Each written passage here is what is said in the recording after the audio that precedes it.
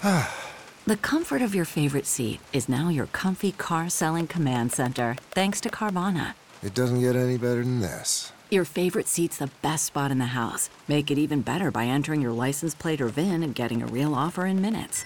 There really is no place like home.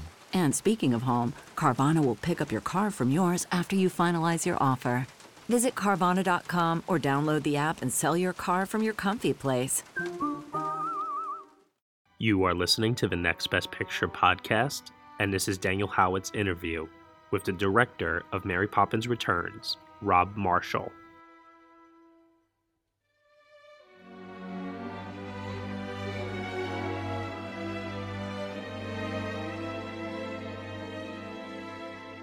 Hey everyone, this is Daniel Howitt, and I am here with a very special guest. You know, director Rob Marshall from such films as Chicago, Into the Woods, and of course, from this year's Mary Poppins Returns. Rob, thanks so much for joining me today.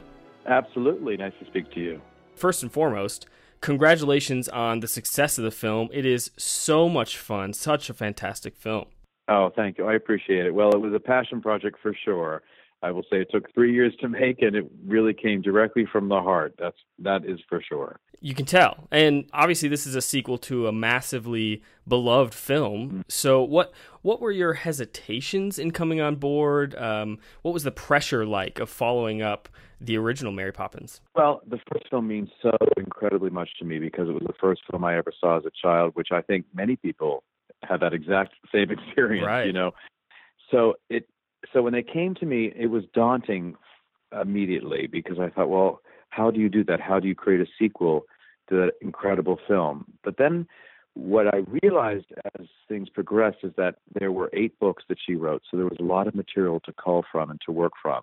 Even though the material is very episodic and we had to create a completely new narrative, myself and David Magee and John DeLuca, it was exciting to see how much material that P.L. Travers had written and how many more stories there were. So that was the beginning of it. But then I also thought to myself, they're going to do this anyway. So if anybody's going to do it, I wanted to be that person to direct the film. Because I really wanted to protect the spirit of the first film. That was something very important to me because it means so much. I didn't want someone to screw it up, honestly. Mm-hmm. Yeah. I wanted to make sure that I protected the spirit of the first film and ushered it into a completely new original musical. And that was my goal.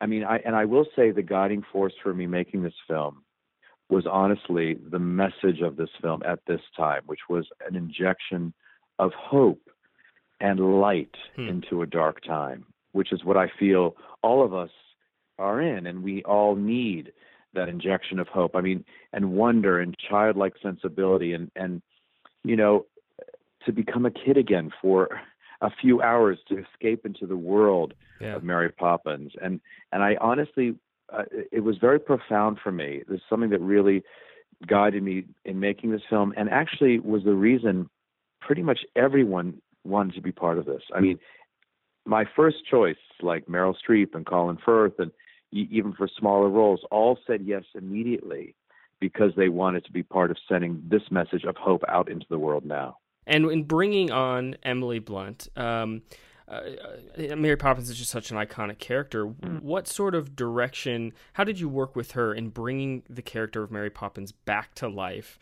and try to make it its own thing in this new film, but also honoring the original? Sure. Well, that was the balancing act the entire time, paying homage to the first film and then obviously creating something completely new. And so the first thing that I did was I went directly to the books and set this new film in the era of the books, which is the Depression era. It was the 30s. That's when they were written. And you feel the Depression era in the books. It's part of the DNA of what's in the books. And so I really wanted to bring that to life. In a way, it felt more accessible to me, that era. It felt more current. Yeah. So to set it in that time period, and also gave us a whole new palette and a whole new time and a whole new place, in a way. And that was something that really was helpful. And the same exact thing we did with Emily and myself. We went directly to the books to see who is this character.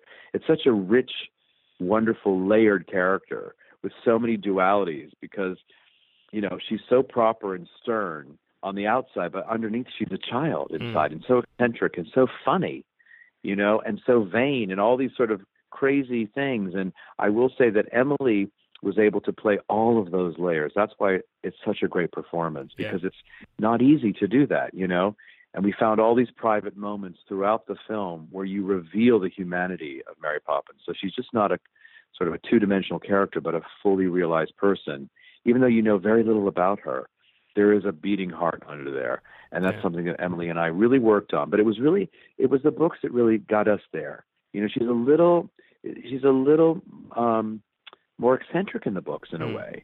And so, and when you read it, and the books are a little darker, which is why we were able to go to a somewhat darker place. What was your relationship like with the songwriters, Scott Whitman and Marc Shaiman? How involved were you in the songwriting process? How did you guys go about getting these amazing new songs on screen?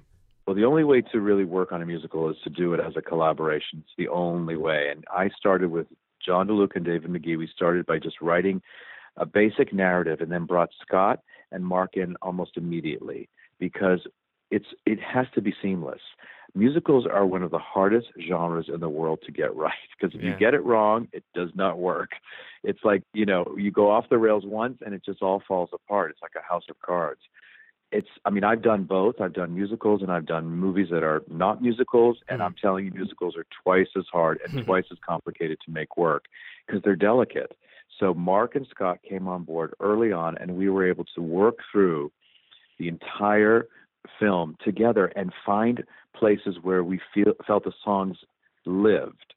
And we would come up with sort of dummy names for them and ideas for them. And then they went away and wrote them, but not until we had created the whole shape of it. The rhythm of a musical is so key because you have to earn a song. It can't just all of a sudden just show up for no reason. It has to feel seamless. It has to feel like it comes out of the story and furthers the story. And it has to feel like, you know, no one's singing. I mean, the goal for me has always been to not even know when someone's singing. It feels so organic. It feels very natural. And it looks easy, and it should. At the end of the day, it should look all very effortless, but it's one of the hardest things in the world to get right. What is your favorite song in the film?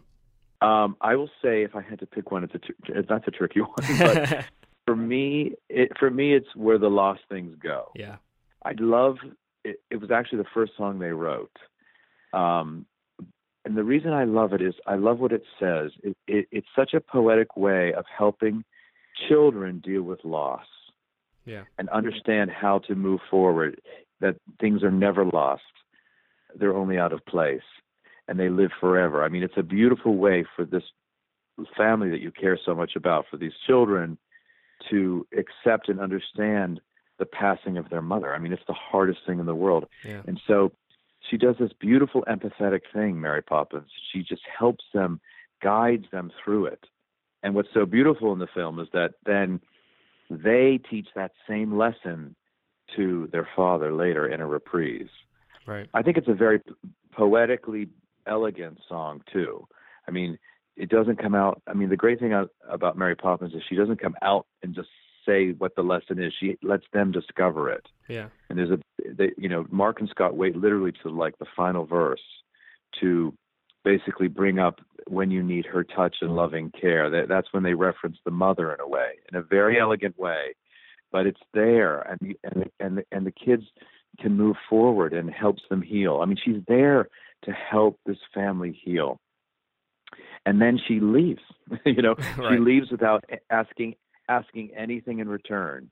Of course she denies anything ever happening, but it's a big grand master plan.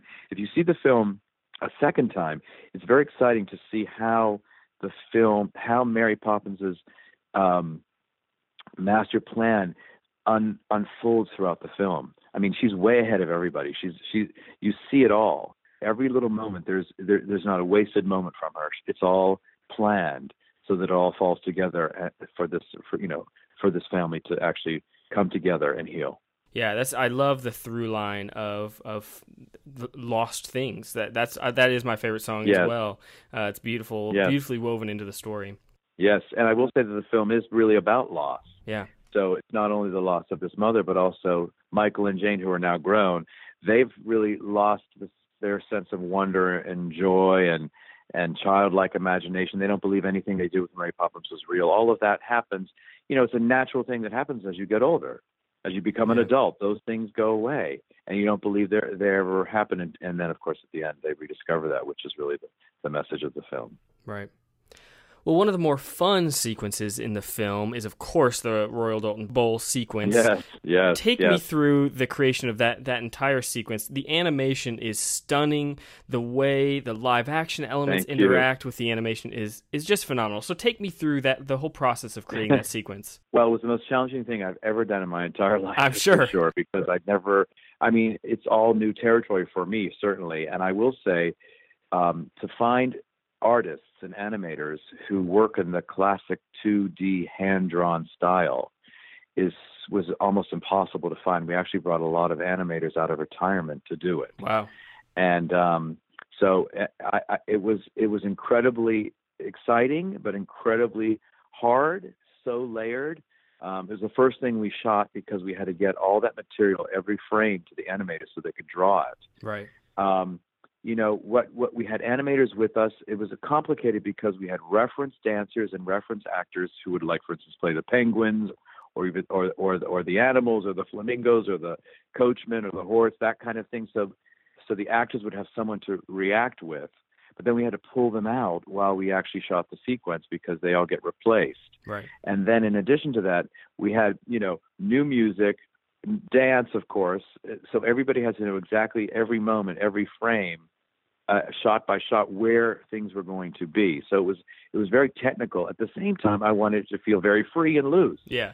So thank God we rehearsed for over 2 months to get there. Wow. With this sequence. And so as soon as then we were ready to go. And the great thing is we shot that number with Emily and Lynn, which is called A Cover's Not the Book. That's the first thing we shot. And it was great to work with the two of them, and the kids were in the audience. So we were working with sort of like this, the core group of the film in a way. And it was an incredible launch to start with that sequence. And, we learned so much from the animators. The animators learned from us how things worked.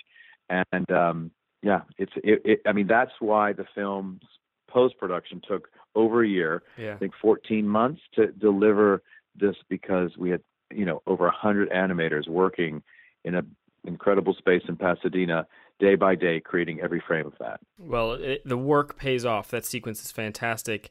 There are so many... Oh, thank you. There are so many fantastic surprises in this film, sweet moments pop up. So tell me honestly, is Dick Van Dyke superhuman, or were there special effects involved? Tell me what happened there.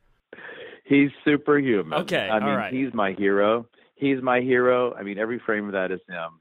He doesn't need any help. He's extraordinary. He sort of is the message of this film about keeping the child inside alive. That's just who he is. He's so incredible. He grabbed my hand as we walked onto the set for the first time and said, "I feel the same spirit here on this set as I did on the first film." Wow. And that was the greatest moment for me personally, because I thought, well, that's it. That was the goal. And then to have that spirit in this film and see him just launch up onto that desk, and we asked him to do this. Would you do? And he said, "Of course I can do that." And he gets up there, and it's just like he defies everything. And honestly, we were all so moved. I couldn't even breathe by the end of that day when he delivers that monologue to the kids. I couldn't even call cut. I was literally in tears because I couldn't believe that we'd come full circle with that extraordinary man 54 years later, basically playing the same role that he played in the first film. Yeah. It was one of the most thrilling moments for all of us. I will never forget it as long as I live. That's amazing.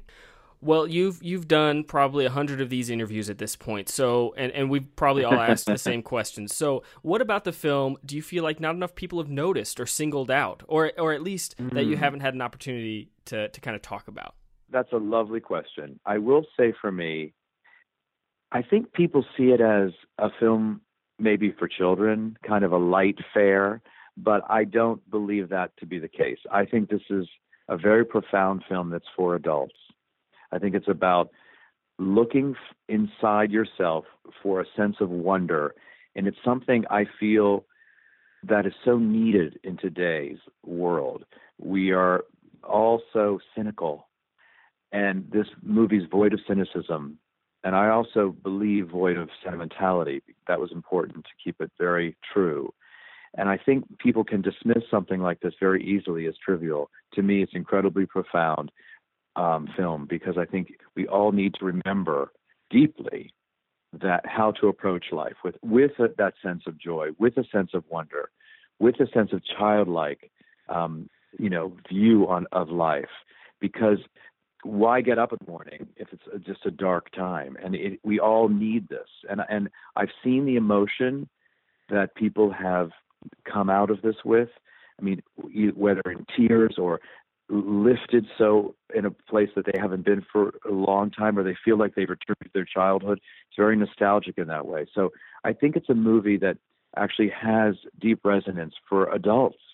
And it's beautiful to bring your family so everyone can experience it too. But I do feel that's the one thing I would say. Do not dismiss this as a light children's fare. It has a lot to say.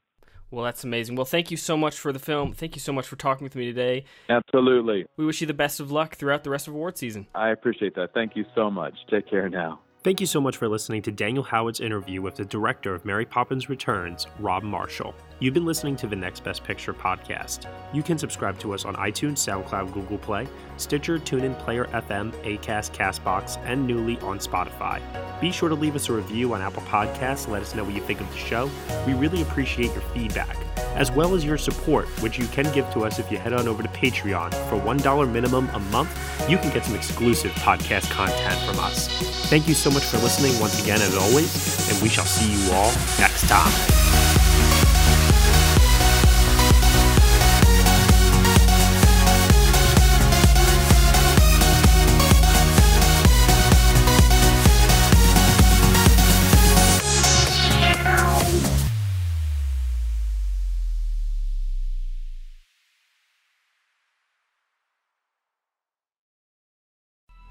Coming up on 5 Minute News, I'm Anthony Davis.